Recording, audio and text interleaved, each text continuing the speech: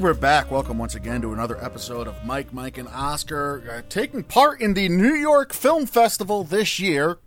You know, kind of, as they go all online and all digital. We have a complete non-spoiler review for you right now, as we will be reviewing and talking about the Sofia Coppola film On the Rocks, starring Rashida Jones, Bill Murray, Marlon Wayans, and Jenny Slate. I am your co-host, Mike. This is co-host also Mike. So we had a New York Film Festival experience last night. I had it from my bed, where I had the laptop on my belly. Where all great film festivals start. And I watched a really fun, enriching movie. It was a really enjoyable experience, and it was nothing like my New York Film Festival experiences from the past, where I would sit on a train from Connecticut day in and day out and just go to Alice Tully Hall, go to Lincoln Center, eat overpriced sushi, etc., spend all the money I made. Not a lot of film festivals you can get away with having a white t-shirt half rolled up above your gut and just a handful of Cheeto dust all over your mouth, so I appreciate this as well. Good for you. No, I didn't go the Cheeto route, but I had my green tea because, again, I got the nicotine craving still, and apparently green tea helps, and it's not helping enough, but it's helping. Still, that's what I was doing, and I had the Celtic game kind of in the background, but this movie was good enough where I didn't watch the Celtics. So how did you manage those two things? My review is going to be interesting because I was watching during the Celtics game, which is a bad idea because for those of you who don't know and aren't taking part, the New York Film Festival, the way they're doing the online thing is that for their spotlight ones, the bigger name ones, they will give you basically a 4-hour window with which you need to watch and complete your rental, and then they take it away from you, and that's it, and it doesn't matter if you're in the middle of it. This one was available from 8 to midnight, so if you didn't start this movie prior to 10:15 p.m. last night, which they were nice enough to point out in the email, you weren't going to see the whole thing, and once it was midnight, they were going to pull it. So I started it because the Celtics game started at like 20 of 9, 8:45. Mm-hmm. And I just stuck with it with my headphones on while the big TV played the Celtics game. So I was watching this in between, moments of agony and ire and outrage and anger. So my review might be a little interesting. I'm more surprised that I'm not more down on this movie. Right. Because of the Celtics game, so that's probably a credit to Sofia Coppola. So this is a movie that is a calming presence in the world already. I mean, I think it soothed you during your, clenched feelings that you have during your sporting events, and you are not a typical fan either. Did you know Tyler Hero is only 20 years old? Were you aware of that? You went off on the poor kid. He's 20 years old. I don't care. All right, we can't get into this. Go. Anyway, this movie made you happier during a very unhappy time where your favorite team lost, and I'm really proud of you. I did not think we were going to be doing this today because I didn't thought either. You were going to say, "Screw the $25. I'm not watching it. I'll let Mike watch it, and maybe I'll talk to him about it at some point." Yeah, I didn't either. Again, it's a credit to Sofia Coppola and Bill Murray and Rashida Jones, who are kind of like the two leads specifically in this, that I didn't want to stop. I wanted to keep going. I wanted to see where the movie went. So I think this is all good things about this movie for sure. That's probably the best review you can give it going forward. So it's all downhill from here. Anyway, we'll kind of introduce the movie a little bit via the critic scores. It got a 75 Metascore at this moment. It's got an 82% on Rotten Tomatoes after 17 reviews. Like Mike said, it had its premiere at the New York Film Festival, where we both watched it virtually last night. There are some tickets available going forward, folks, for some of the movies still on filmlink.org, LINC. But otherwise, some of the big movies like Nomadland, they are sold out. We'll watch that on Saturday. Otherwise, Mike, this is coming to Apple TV Plus on October 23rd. That is a $5.99 monthly subscription that I do think is worth it, and this is kind of a reason why it's worth it. You get movies like this. This is kind of the kickoff to a big run for Apple TV Plus coming up, and we've talked about and previewed their upcoming library and upcoming selections, and it's all very impressive stuff, and I think this is well suited as kind of a kickoff to that. It's an A24 film. You've heard us talk about the people that are involved. A24 doesn't do bad award season movies, quite frankly, or if they do, they're pretty nichely bad, so they're not going to be overall misses anyway. I think this is a big hit. I love A24 as a movie studio, and I think that their partnership with Apple's very, weird to me because A24 makes movies like Hereditary and the upcoming Saint Maud. They'll make those movies that are just not necessarily a 4-quadrant film, right? Right. Like, you don't want a kid stumbling over that film and watching Hereditary because that kid would go insane. A24 makes some hard R films, and Sofia Coppola has not necessarily made mainstream films.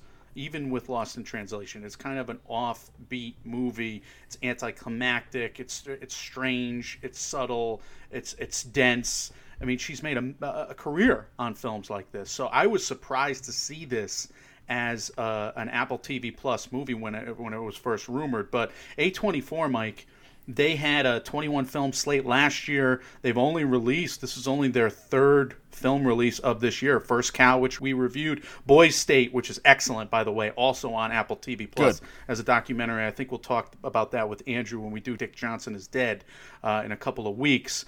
I think he wants to talk about like the category at large, the documentary category. But The Green Knight, Zola, Minari, Saint Maud, we've heard about those. Come On with Joaquin Phoenix, Red, White, and Water with Jennifer Lawrence. The Tragedy of Macbeth, which is going to come up again later in our Oscar lens. Frances McDormand and Denzel Washington are going to be in that Joe Coen film. Mike, A24 has released nothing this year. So a question I have for you is, are we going to get more of these films? Maybe more of the palatable ones to a mass audience? Are we going to get more of these films on Apple TV Plus over the next few months?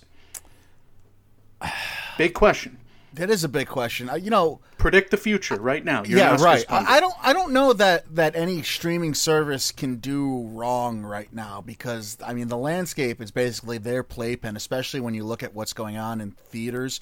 Mm-hmm. And just yesterday, we had Disney basically clear the way for the rest of 2020. I mean, I know Soul is still scheduled to come out at the end of November. Remains to be seen if that actually happens. But as far as like their Marvel properties, as far as West Side Story, they're moving all of that. So there's a barren landscape for theaters in 2020 for the rest of the year going forward. If streaming services wanted to capitalize on that, then yeah, why wouldn't they go forward and put out... I mean, all you're going to do is get more subscribers, the more new movies you advertise that are appealing to any kind of audience, right? Sure. So if they wanted to kind of dominate, this could be a huge opportunity for them to make a bigger imprint with and widen their subscriber base that otherwise wouldn't be available if this were a quote-unquote normal awards year, I think. Now, it wouldn't surprise me. Yeah, now you're an Apple guy. Did you go in for the new bundle? Like they bundled a bunch of their Apple-specific services together. I wish you were telling me this. Or that's about to happen, but it's like a $15 bundle instead of the $6 subscription. I don't know if you do Apple Music still or if you do. No, I don't. I'm very old school. I still buy songs, which I can hear your brother laughing at me about in the background somewhere. That was an uncontrollable throat-driven fart noise by me. But that said, I will do anything my Lord and Savior Tim Cook needs me to do. So if there's a bundle, I will probably be looking into it. So this is news to you, the news about the bundle. Okay. Like I said, I wish you didn't tell me that. I have no money as it is.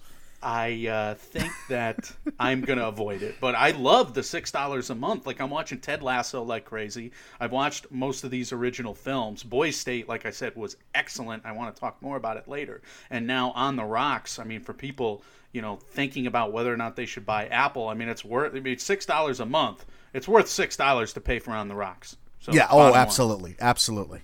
Anyway, we kind of talked about our expectations already. We probably could dive into some script thoughts now. Sofia Coppola, do you have any track record with her? I have watched her whole career, but I've been a college student in New York City. You kind of have to, and she was like Q&As at the film festivals for Marie Antoinette while I was there, and I watched her entire filmography with a class up to the point, and then afterwards, throughout my life, I've stuck with her. So, what's your experience with her?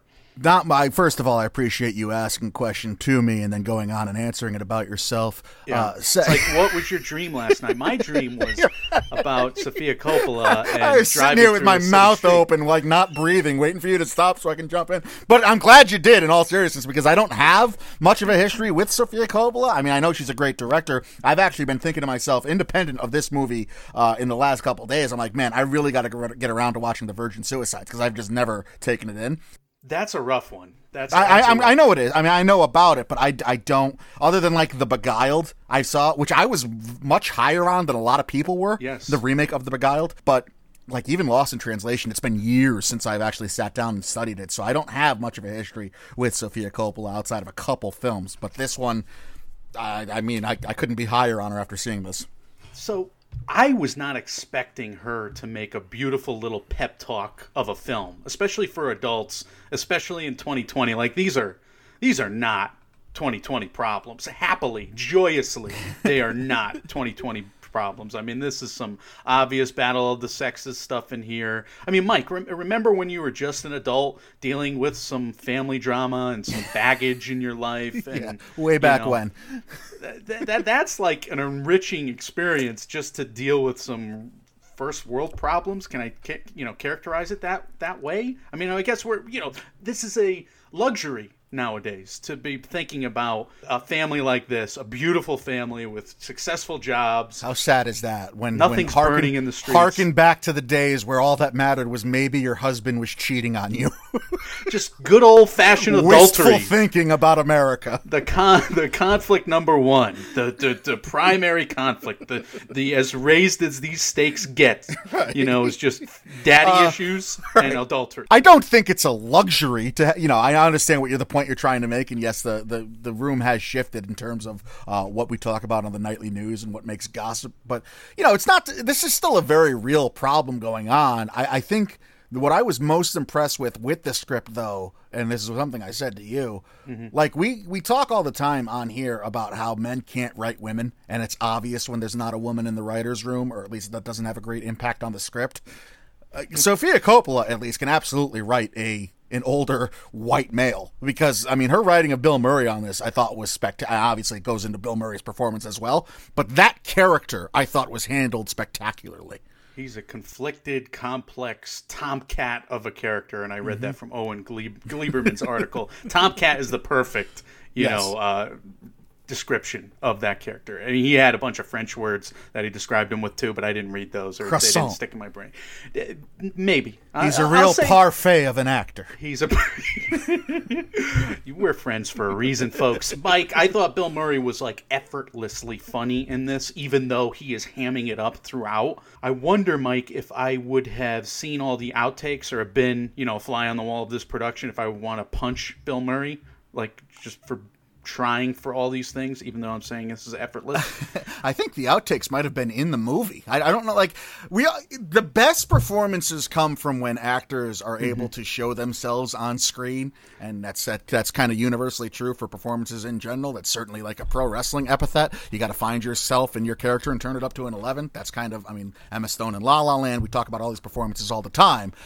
When you're able to put yourself into your character is when you do your best, and that, I mean, Bill Murray is this guy. Outside of maybe the hardcore misogyny that this character showed, otherwise his cadence and his delivery and the way he talks to his daughter and his heart that you could see in just every scene. I mean, this was Bill Murray. The guy was literally singing to strangers on a beach in Mexico in one of the scenes, and it's totally believable because everybody has their Bill Murray story. This is exactly how I want to see him, and it's for all those reasons I truly believe he's going to end up nominated at the Academy Awards.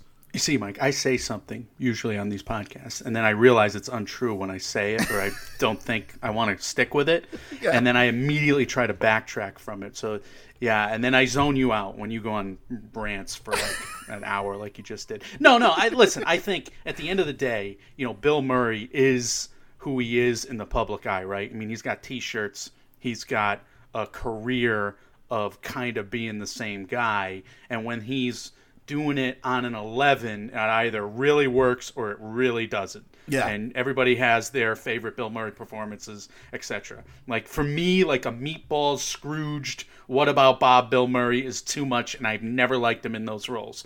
I love him in the Wes Anderson movies. I love him in the Sofia Coppola movies now, both of them, and I love him in some other films too.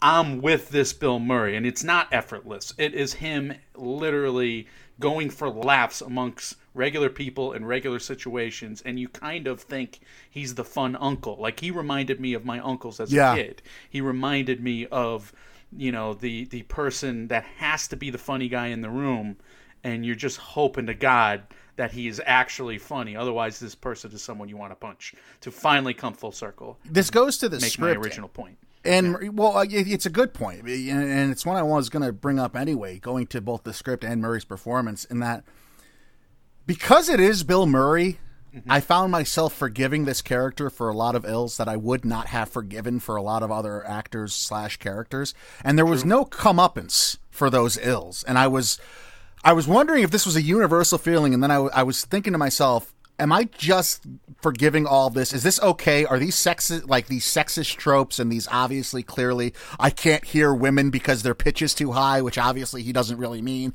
but also he's a dick for thinking that and saying it out loud because he kind of feels that way, his character does, etc. Am I just forgiving this because it's Bill Murray? Is that a universal feeling that we're all giving this because it's Bill Murray?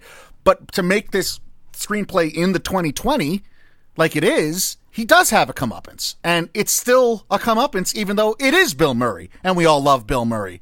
And so I thought that kind of tightrope between his performance being able to pull that off but still show regret and still, without giving anything away, his character has to face the music in a way. And between his performance and the way he does that and Sofia Coppola's handling of it in terms of tone and where it fits into the plot, I was really, really impressed by both of those. It's a morality tale. There's no question. It's very clear, unlike a lot of her previous films. I do think, she has built a career on being who she is, and she has a dad who is world famous in Francis Ford Coppola, and she makes a lot of movies. Does he make movies? Well, she has made a lot of her movies about kind of her dad in a way, and her relationship with her dad, I'm guessing. Maybe it's not true at all. Maybe it's her uncle Nick Cage or something. Or are they uncles? Or cousins? Nick Cage is everybody's uncle, so pretty sure they're cousins, universal. Anyway, she's got a lot of entertaining family members with those genes, and I'm sure she's writing about those relationships in a way. And in a male-dominated industry, it's something she has to reckon with in every film, and there's definitely satire here, but this is the clearest version of one of those stories I've seen her make. Yeah, I've heard that a lot. I don't have the depth of experience, like I said, with Sofia Coppola, but knowing what I know about Lost in Translation and The Beguiled and The Bling Ring and the movies she has done, I know she has this reputation for flirting with either the unsaid or the unheard or the unstated. She's not someone that does hold your hand. Ryan McQuaid put a quick recap of this movie on Film Twitter last night after it was over, and part of it was this forges no new ground, but it's just really well done. That's exactly how I would describe this. This is, yes, it does. There's no secret to what you see here, but it's so well done it doesn't matter. It's like a mission statement Apple TV Plus film in a way. They're going to put out, this content that has broad appeal. And I think it's a well-made movie like Greyhound, like, The Banker kind of fell short of a couple of those elements for us, even though we had a lot of enjoyment out of that film as well when we reviewed it, and we've had a lot of enjoyment out of Apple TV Plus, to be entirely honest. Well, everybody should watch The Morning Show. It's that good, and it's really fun. And Ted Lasso's been like a Parks and Rec kind of half-hour comedy for me lately that just makes me feel good. It's very optimistic. So I don't think the St. Mauds are coming necessarily, but I'd be curious now if they would stretch that out to the A24 films like Minari. Like if Minari can't open in a theater, I wonder if it would come to Apple TV Plus. But anyway, I'm going off on A24 tangents again. I can always do that. Mike, do you think this script has any chance of getting nominated? Because otherwise this Oscar lens is going to get very simple. Do you think that the Academy likes when a story is wrapped up in a clear bow, a nice little pretty bow like this? Well, you can't get clearer than this is 96 minutes, and if you take out the credits, it's probably a 94, 93-minute movie. Mm-hmm. You're asking, does it have Oscars legs outside of the one obvious one, which we'll talk about? Is the script going to get nominated? It's so tough to predict anything right now, and I think that's a cop-out. But look, Sofia Coppola is a highly respected name in the industry. She has her fans, obviously, in the industry.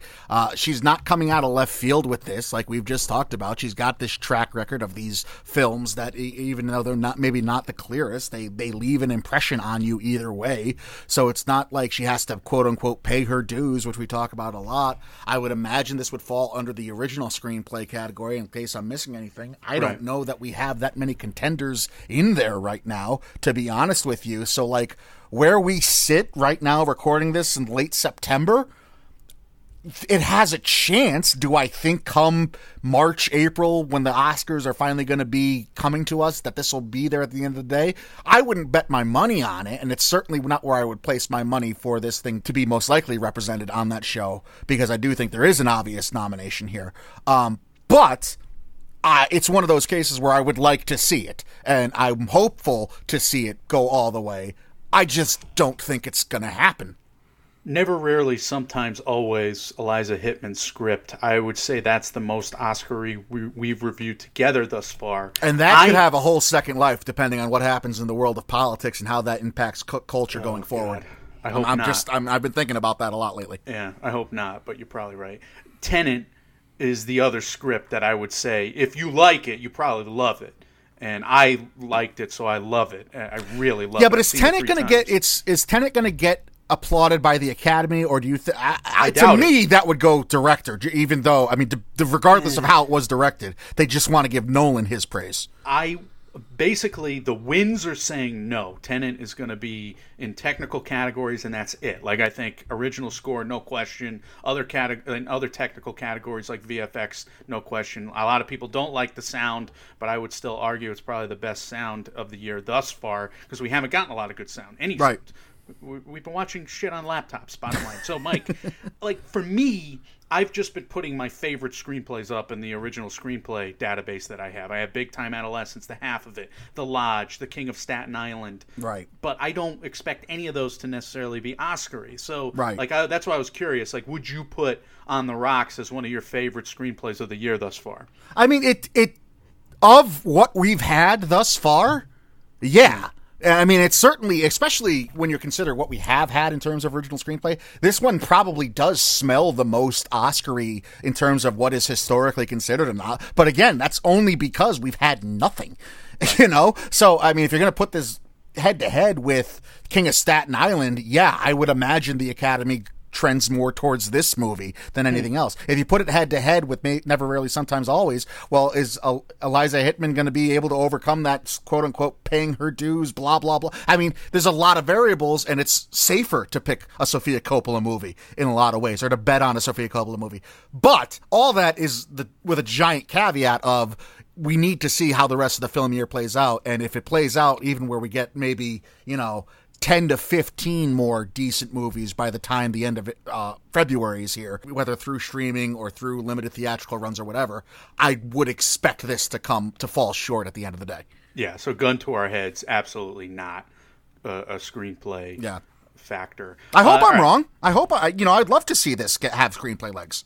Well, this movie has sneaky Oscar chances across the board, though. So let's keep going into production values for a hot minute here. This was a family affair for Sofia Coppola. Her husband, Thomas Mars, the lead singer of Phoenix. I don't know if you're familiar with that band. They wrote the song Too Young, which I think was in a Coppola movie, Sofia Coppola movie back in the day. But Litz to Mania, 1901 from Wolfgang Amadeus Mozart. You remember that album in 2009, Michael? I know, but no, I don't remember that at all. But I know Phoenix does the song at the beginning of the credits. I Shazammed it. The song is called Identical. I listened to it on YouTube. It's very pleasant. I'm wondering if in a diluted Best Original Song field, it might be a sneaky Best Original Song pick to give you guys like a look at that category thus far. No Time to Die, Billie Eilish. Billie Eilish is a different man. Imagine if she's Scottish and you just infuriated her right now. I don't want to infuriate any Scotsmen. They scare me. They say fuck like fuck. Are you more scared of the Scots or the Eilish clan? You fucking Oscar pundit. Anyway, Mike, I think No Time to Die is a shoo-in. Like if that movie comes out before February 28th, That is the best song of the year thus far. I mean, never mind the fact that the Academy in Hollywood is dealing what they're dealing with politically right now, and Billie Eilish was at the DNC and is an outspoken advocate and trying to get young people to vote. Her face is, I mean, listen, I know people don't want to hear about it, but this stuff matters. We know it. We study it. We can tell you definitively that type of thing matters. And it's the theme song for the year because of its obvious title. Anyway, Jean-Baptiste, he is doing these original jazz composition songs for Soul, and I think people have buzzed about those. The Prom is supposed to have an original song in it. But look, West Side Story, which was supposed to have an original song, Maya and the Last Dragon, Annette in the Heights, all of these movies that were going to be kind of like musicals and have original songs in there, they're moving off the schedule. I don't know. I don't remember these animated films. Did Mulan have an original one? Or the kids' films, animated films, Trolls World Tour? I don't think that was just like a classic rock playlist for that movie. Usually if it comes from the kids' movie, it's got to be something that's catchy and is like taking over the airwaves, like a Let It Go, like a Happy, something like that, something that could be played in top 40. So let's land where I needed to this discussion to land, Michael. Eurovision Song Contest, by far. Husavik is the best original song of the year that we've seen in a movie that we know is going to be eligible thus far, by far. So can you agree with me on that? Can you imagine the producers of Deadpool 2 shelling out the money like they did last year to have Celine Dion come in as a giant gag to think maybe we can steal an Oscar, and they don't even make it to the nomination stage, and this year we have nothing, and we might give it to Eurovision. Eurovision, by far the best original song. Look, Yaya Ding Dong, I know we all want it, but we can't expect that to happen. Anyway, Identical might have a sneaky original song chance. I know I'm stretching here, but looking at the dearth of options, I'm just saying. Dearth means too many. The scorched earth of options, because there's none. Well, it also, I mean, we are also fresh off a year where we were being told Cats was being brought to a screen by Thomas Hooper and Taylor Swift was going to have an original song. And look what happened there. So there might be some hesitation in that category, too, to wait and see before predicting things for sure. But you're a man lost in time. I think you said Deadpool 2 was last year. I thought it was 2 years ago. But you're right. It's Celine Dion. Mike, March feels like it was a decade and a half ago. I swear to God. I know. Celine Dion, if she came out with a song this year, she would be like atop that category. Exactly. Look, this is a very New York movie, and I'm really happy it premiered at the New York Film Festival. I'm glad they were all over it. Very New York. I think they did a good job of showing the city, too. Honestly, if we saw this in New York, like this would be a cool tourist movie for us. Like we would have gone to this movie, sat through the Q&A, felt very New York. We would have walked through Lincoln Center area. We'd have gone out for a coffee or a drink or a meal or too much sushi afterwards, and we would have really enjoyed the whole New Yorkie experience. Do you have an addiction to sushi? Is there a problem that I need to alert someone about? Why is that a problem, though? Well, you brought it up a lot of times without me asking for it. I'm just asking. I just remember eating too much sushi. And it wasn't with my brother. That was a separate occasion. You entered this wistful tone in your voice. I remember. You're talking about a lost lover. It was called Sushi A Go-Go. And I would go there across the street from my campus, and I would eat too much sushi there. Let me tell you, had you told me this story without any details, I could have told you the name of the place was Sushi A Go-Go. I don't know why I kept going back there. I spent way too much money there. Anyway, I would eat a lot of sushi there, and then I would go to the film festival screening, and then I would be sick afterwards. Anybody else feel shitty? Guillermo del Toro is talking about Pan's Labyrinth, and I'm sitting there. Ooh, how was that movie, Mike? I gotta throw up. Ate too much sushi. This is a dumb conversation to add in this review. It's exactly where we thought it was going, I'll tell you. The reason I'm bringing up New Yorkiness is that we have cinematography from an Oscar-nominated cinematographer, Felipe Lassorde. I'm not pronouncing his name right, but he was Oscar-nominated in 2013 for The Grand Master. Any chance that this movie's cinematography is up at the end of the day? This has some big-budget looks to it. Yeah, I want to say no, but I'm not going to say no to anything with a Coppola name attached, because this has very Sofia Coppola shots. Like that slow-mo close-up shot of the martini glass in the wine bar with the song playing and Rashida Jones' tear enters. Like, that's fucking art. Like, not a lot of directors can pull that off in a movie that's objectively funny and have it be taken seriously like it is. So, like, there's shots that stick with you. I want to say no. I'm willing to more go down the road with a screenplay, and I'm willing to more go down the road with a couple other categories than I am cinematography. But it's tough to say when you have stuff like that sticks in your mind. Absolutely not. But it's better than the cinematography we've seen thus far this year, right? In most movies, like you could tell the production values are just so Mike, high. If you want to go on the record and say this is probably the best all-around movie we've seen this year, I think I would agree with that. Well, I'm not there yet. I mean, it's okay. It's probably in my top 10, to be honest. Yeah, I mean that's what I'm talking. That's what we're talking here in terms of every kind of Oscar category. This is certainly probably felt the most Oscar-y right off its watch for me in a lot of ways. Well, we've saved the best for last because the performances is probably where it has its best chance to get nominated. Let's start with Rashida Jones. She's from Parks and Recreation. She is the lead of this story. I despise some of her dialogue, to be honest, and Isn't that ironic? What? I was just saying that's a little ironic in that I was gloating about how Sofia Coppola wrote the male father character, and yet because I have the same problem. I'm with you. There's some dialogue that falls flat for me when it comes to Rashida Jones.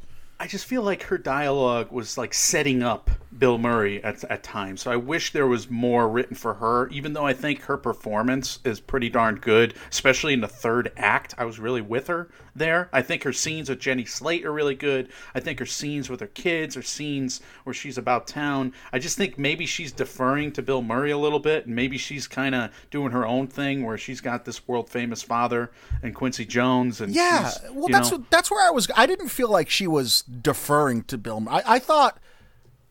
I think anytime you're on screen with somebody the caliber of Bill Murray, you're going to get eaten alive if you don't do something. Like if you don't have the confidence to pull that scene off, you're going to be just the side character, I think. But that's her character's job though too. But I was going to say, like having this actress who is the daughter of Quincy Jones, who was raised in Motown and has been famous basically her entire life. I didn't feel like she was lost in the shuffle at all. I thought she was bringing some authentic pain. I mean, she was a grown ass woman that has been through some stuff, I'm sure, in her personal life, and you could see her relating to this, and it was an authentic telling of this character for me as far as she went. All right, you're higher on her than I was. I think I wanted more from her in this movie, especially because it's kind of a two-hander, three-hander, and I was hoping for a little more. But I loved her in the third act, like I said. I got to say this now, and I'm shocked to say this because I love Marlon Wayans. I love his career. I love his goofy comedy stuff. He makes me laugh consistently, and I grew up on the Wayans brothers, etc. I thought he was dreadful in this movie. Just as one of the worst performances of the year. I cringed in nearly every scene. I know his character is a guessing game, and that's the whole point of the movie, and you can watch it and see what he's all about at the end of the day. So he's got a poker face on his character, and that's not his fault. But, to me, I was just really upset with his performance. I'm going to alienate the rest of our audience right now so you guys can click off. In baseball, there's WAR. It's called a wins above replacement player, and basically it's a single number value to say this player provides you so many more wins than if he was to be replaced by an average, everyday, run-of-the-mill average baseball player. Yeah. I felt like Marlon Wayans' WAR in this would be 0. I felt like you could have replaced Marlon Wayans with literally any actor and gotten what Marlon Wayans gave you in this. It didn't work. It just never worked in this movie. Well, he doesn't have much to work with. I thought, but he doesn't do much, does he? In the script, in the plot? I didn't like. Maybe it's just not liking the character, and you're not supposed to like the character, whether he's turns out good or bad, regardless at the end. But you're not liking him. Like, why they left their wedding in one of the first scenes of the movie? They leave their wedding to do something, and I'm like, nobody leaves that high priced of a party. Maybe I'm just poor. And I just, can you imagine if any of our friends or relatives left their wedding in the middle of their wedding to do what they do? I know some people who have, Mike. I'm not going to lie to you. Yeah, but you can't leave and do that, is what I'm saying. Okay. And then you can't go back to the wedding. Oh, yeah. I'll defer to your judgment. I'll side with you. But does he, I mean, what does he do other than, say, I love you, and can we talk? What is his character supposed to do? On the nose dialogue. It's a poker face character, so fine. I don't want to spend too much time with it. It's just he didn't work for me at all. I agree. Let's get to the main event. Even though we both love Jenny Slate, those were funny scenes. She was absolutely hysterical. All right, Bill Murray. He's going to be nominated. those stares from Bill Murray throughout the screenplay. Like, I don't know how he does it, but his eyes like get wet for some. How does that happen? Like when you almost just force yourself to cry. Is this just brain power? Is it? Do they spray you with a? I guess I really don't know. That would be the first question if I interviewed. Did they spray you with water before your close up? Cats and dogs living together. This is going to be the rest of me for the rest of this episode. I'm just going to give you my favorite Bill Murray lines throughout his career. He's look. I think, and you actually asked that same question of Paul Walter Hauser when we talked to him. Like you're very tuned into the eyes of a performance, and I think my answer would just be it just comes from years of experience. This is a man that can draw on. I mean, if you read any of the SNL books, the shit that went on backstage that he had to go through with him, Dan Aykroyd, all these people, never mind the rest of his career and finding himself and only agreeing to do certain movies and the pain he's had to live through with his family, etc. This is a guy that has a wealth of experience and only is in a luxury position to only have to do the stuff he wants to do. And Sofia Coppola is one of those people he wants to work with. And when he wants to do something, there's few people better, I think. And I think that's just part of Bill Murray's A game. I think he's a wonderfully underrated actor in the same way Robin Williams was, because they were both known for one thing, but they are talented enough to do all things. And it's a loud, likable, complex performance, like we said at the beginning of the episode. To make that work as a centerpiece of the film, it's going to be memorable, and it's going to be memorable to Academy voters. He is still without an Oscar. The obvious next question is, this probably has to go to supporting, correct? Because lead actor is loaded, and yeah, he's got to fight off, probably 5 of the Chicago 7, but he's got to go supporting. I'm surprised. To me, I put on Twitter he's going to be nominated. I think it's very obvious he's going to go supporting, and I'm surprised that it's kind of a conversation at all. I also think with the type of movie this is, and what the characters do and where they end up on, I think it would be a little hypocritical to have that character be positioned as the lead of the movie by the studio. I don't think that makes a lot of sense to me. When clearly the role he plays to me is one of a supporting role anyway. And I mean, whose marriage is what's on the rocks? It's not anything to do with his relationship. So I clearly, to me, think he would be supporting, and because of that, that's why I said I think he's obviously going to be nominated. And yes, I think getting him a win would be much easier if he goes the supporting route than the lead route as well. Yeah, it would be a rookie mistake for Apple to put him in the lead category here. I mean, he's got to go against Lindo, who's already established as a likely nominee for an obviously great performance.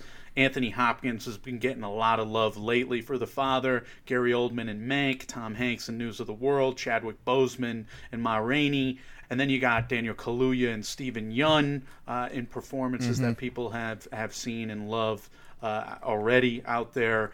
Looming over all of it is the Washingtons, right? I mean, I love Tenet's John David performance. I don't think anybody else is going there with it. I'm kind of upset about that. I thought that was an action movie performance a la Tom Cruise that, should be highly regarded, but people don't love it because people have polarizing views on Tenet for some reason.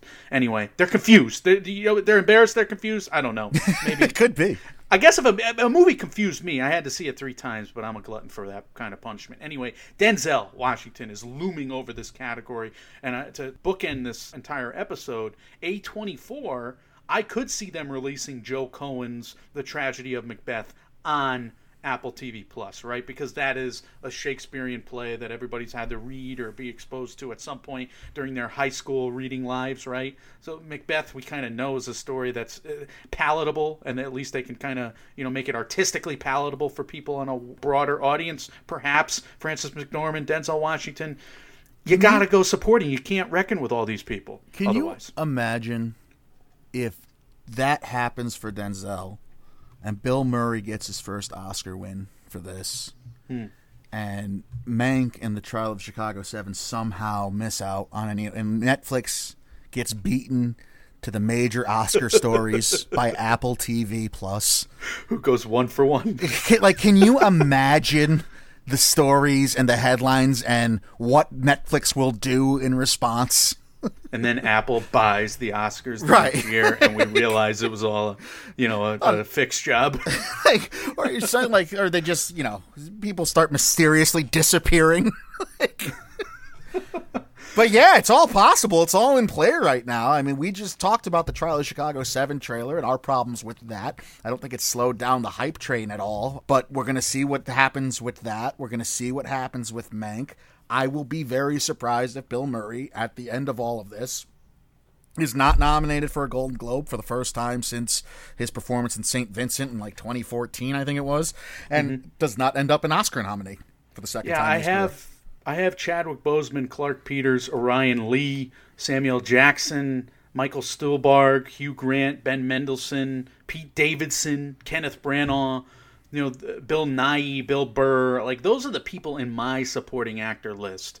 And none of those performances are being widely regarded necessarily as Oscar shoo-ins in the supporting actor categories. So there's a high motivation to put Bill Murray in the supporting category, which is I'm wondering why they didn't put Delroy Lindo in that category if that was actually something where they would make an announcement because they were debating which of the two they should put him in. Like they still may. It's not. I mean, we kind of talked about it because we just assumed it would be a lead, but I think we mentioned it during our Five Bloods review as well. There's a chance he could go supporting. So if he went supporting, he's cleaning up. I mean, easily. No offense, Bill Murray, but he's beating him, right? On merit, yeah. Right. Anyway, this is the category, this is the actor that has the best chance at an Oscar nomination. It would be one of those most likely acting only lone actor nom kind of deals. I mean, we've seen it happen in recent years. At Eternity's Gate with Willem Dafoe, The Wife with Glenn Close. It was avoided last year with Judy and Renee Zellweger, which actually enabled her to win by many people's thinking. So J-Lo missed out for Hustlers. Exactly. So I was doing all those mental gymnastics throughout this Oscar lens in this review today because I'm wondering, does this movie get in anywhere else perhaps, maybe?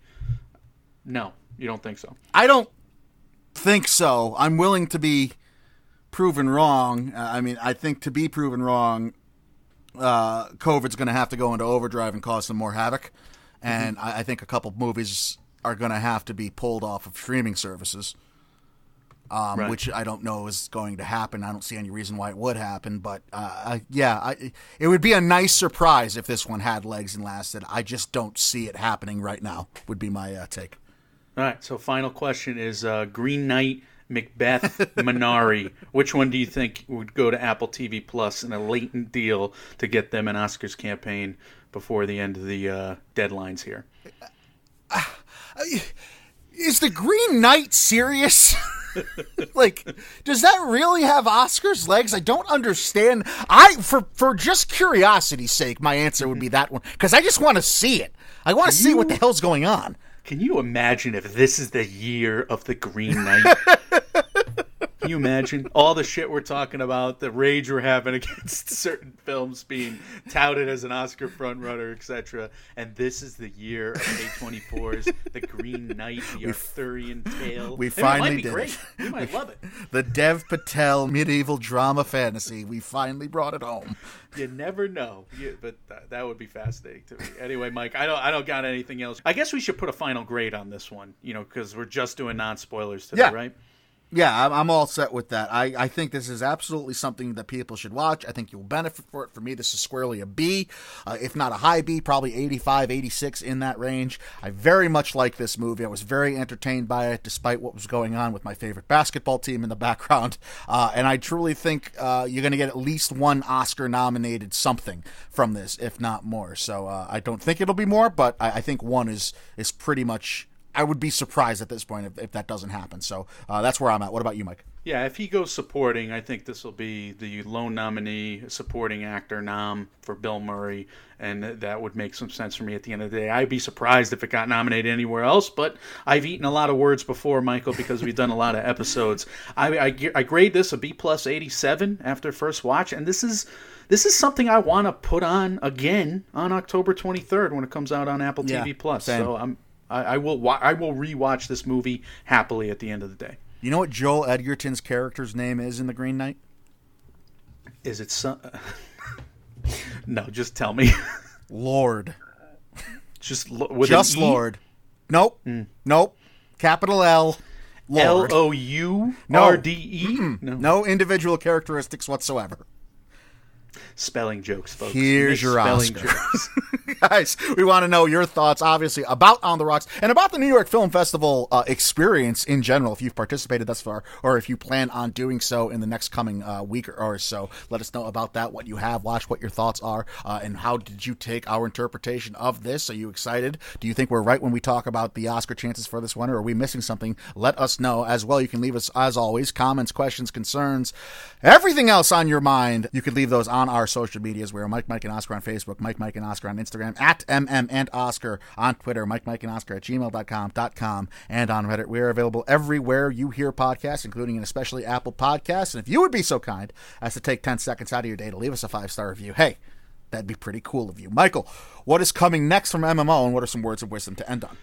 Well, I think simply enough, words of wisdom for today is, watch Sofia Coppola's filmography. I think you want to watch more of it. I think I want to rewatch some of it. I think, she's had a career that's just been fascinating, and it's off the beaten path, even though it's like following in her father's footsteps at the same time, which is, again, just fascinating to dissect. And we do those rewatch series from time to time. Maybe we should do a Sofia Coppola rewatch at some point.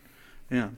What's coming next? Look, we've been working on the website pretty hard this week, folks, so we're not putting out quite as much content, but we're going to watch Nomadland on Saturday night and then maybe record that episode on Sunday or Monday. We have a James Bond character study for Skyfall lined up later on next week, perhaps, and these Oscar race checkpoints continually fill up Google Documents, and we gradually need to put them out. So obviously we have an Oscar race checkpoint for you at some point as well. We're going to get a film year out of 2020 somehow and some way. Yes, guys, as always, when reality sucks, you can come check out the movies at the New York Film Festival with us. We are Mike and Oscar, trying to make awards season year round without the stuffiness. We will see you all very soon. See ya.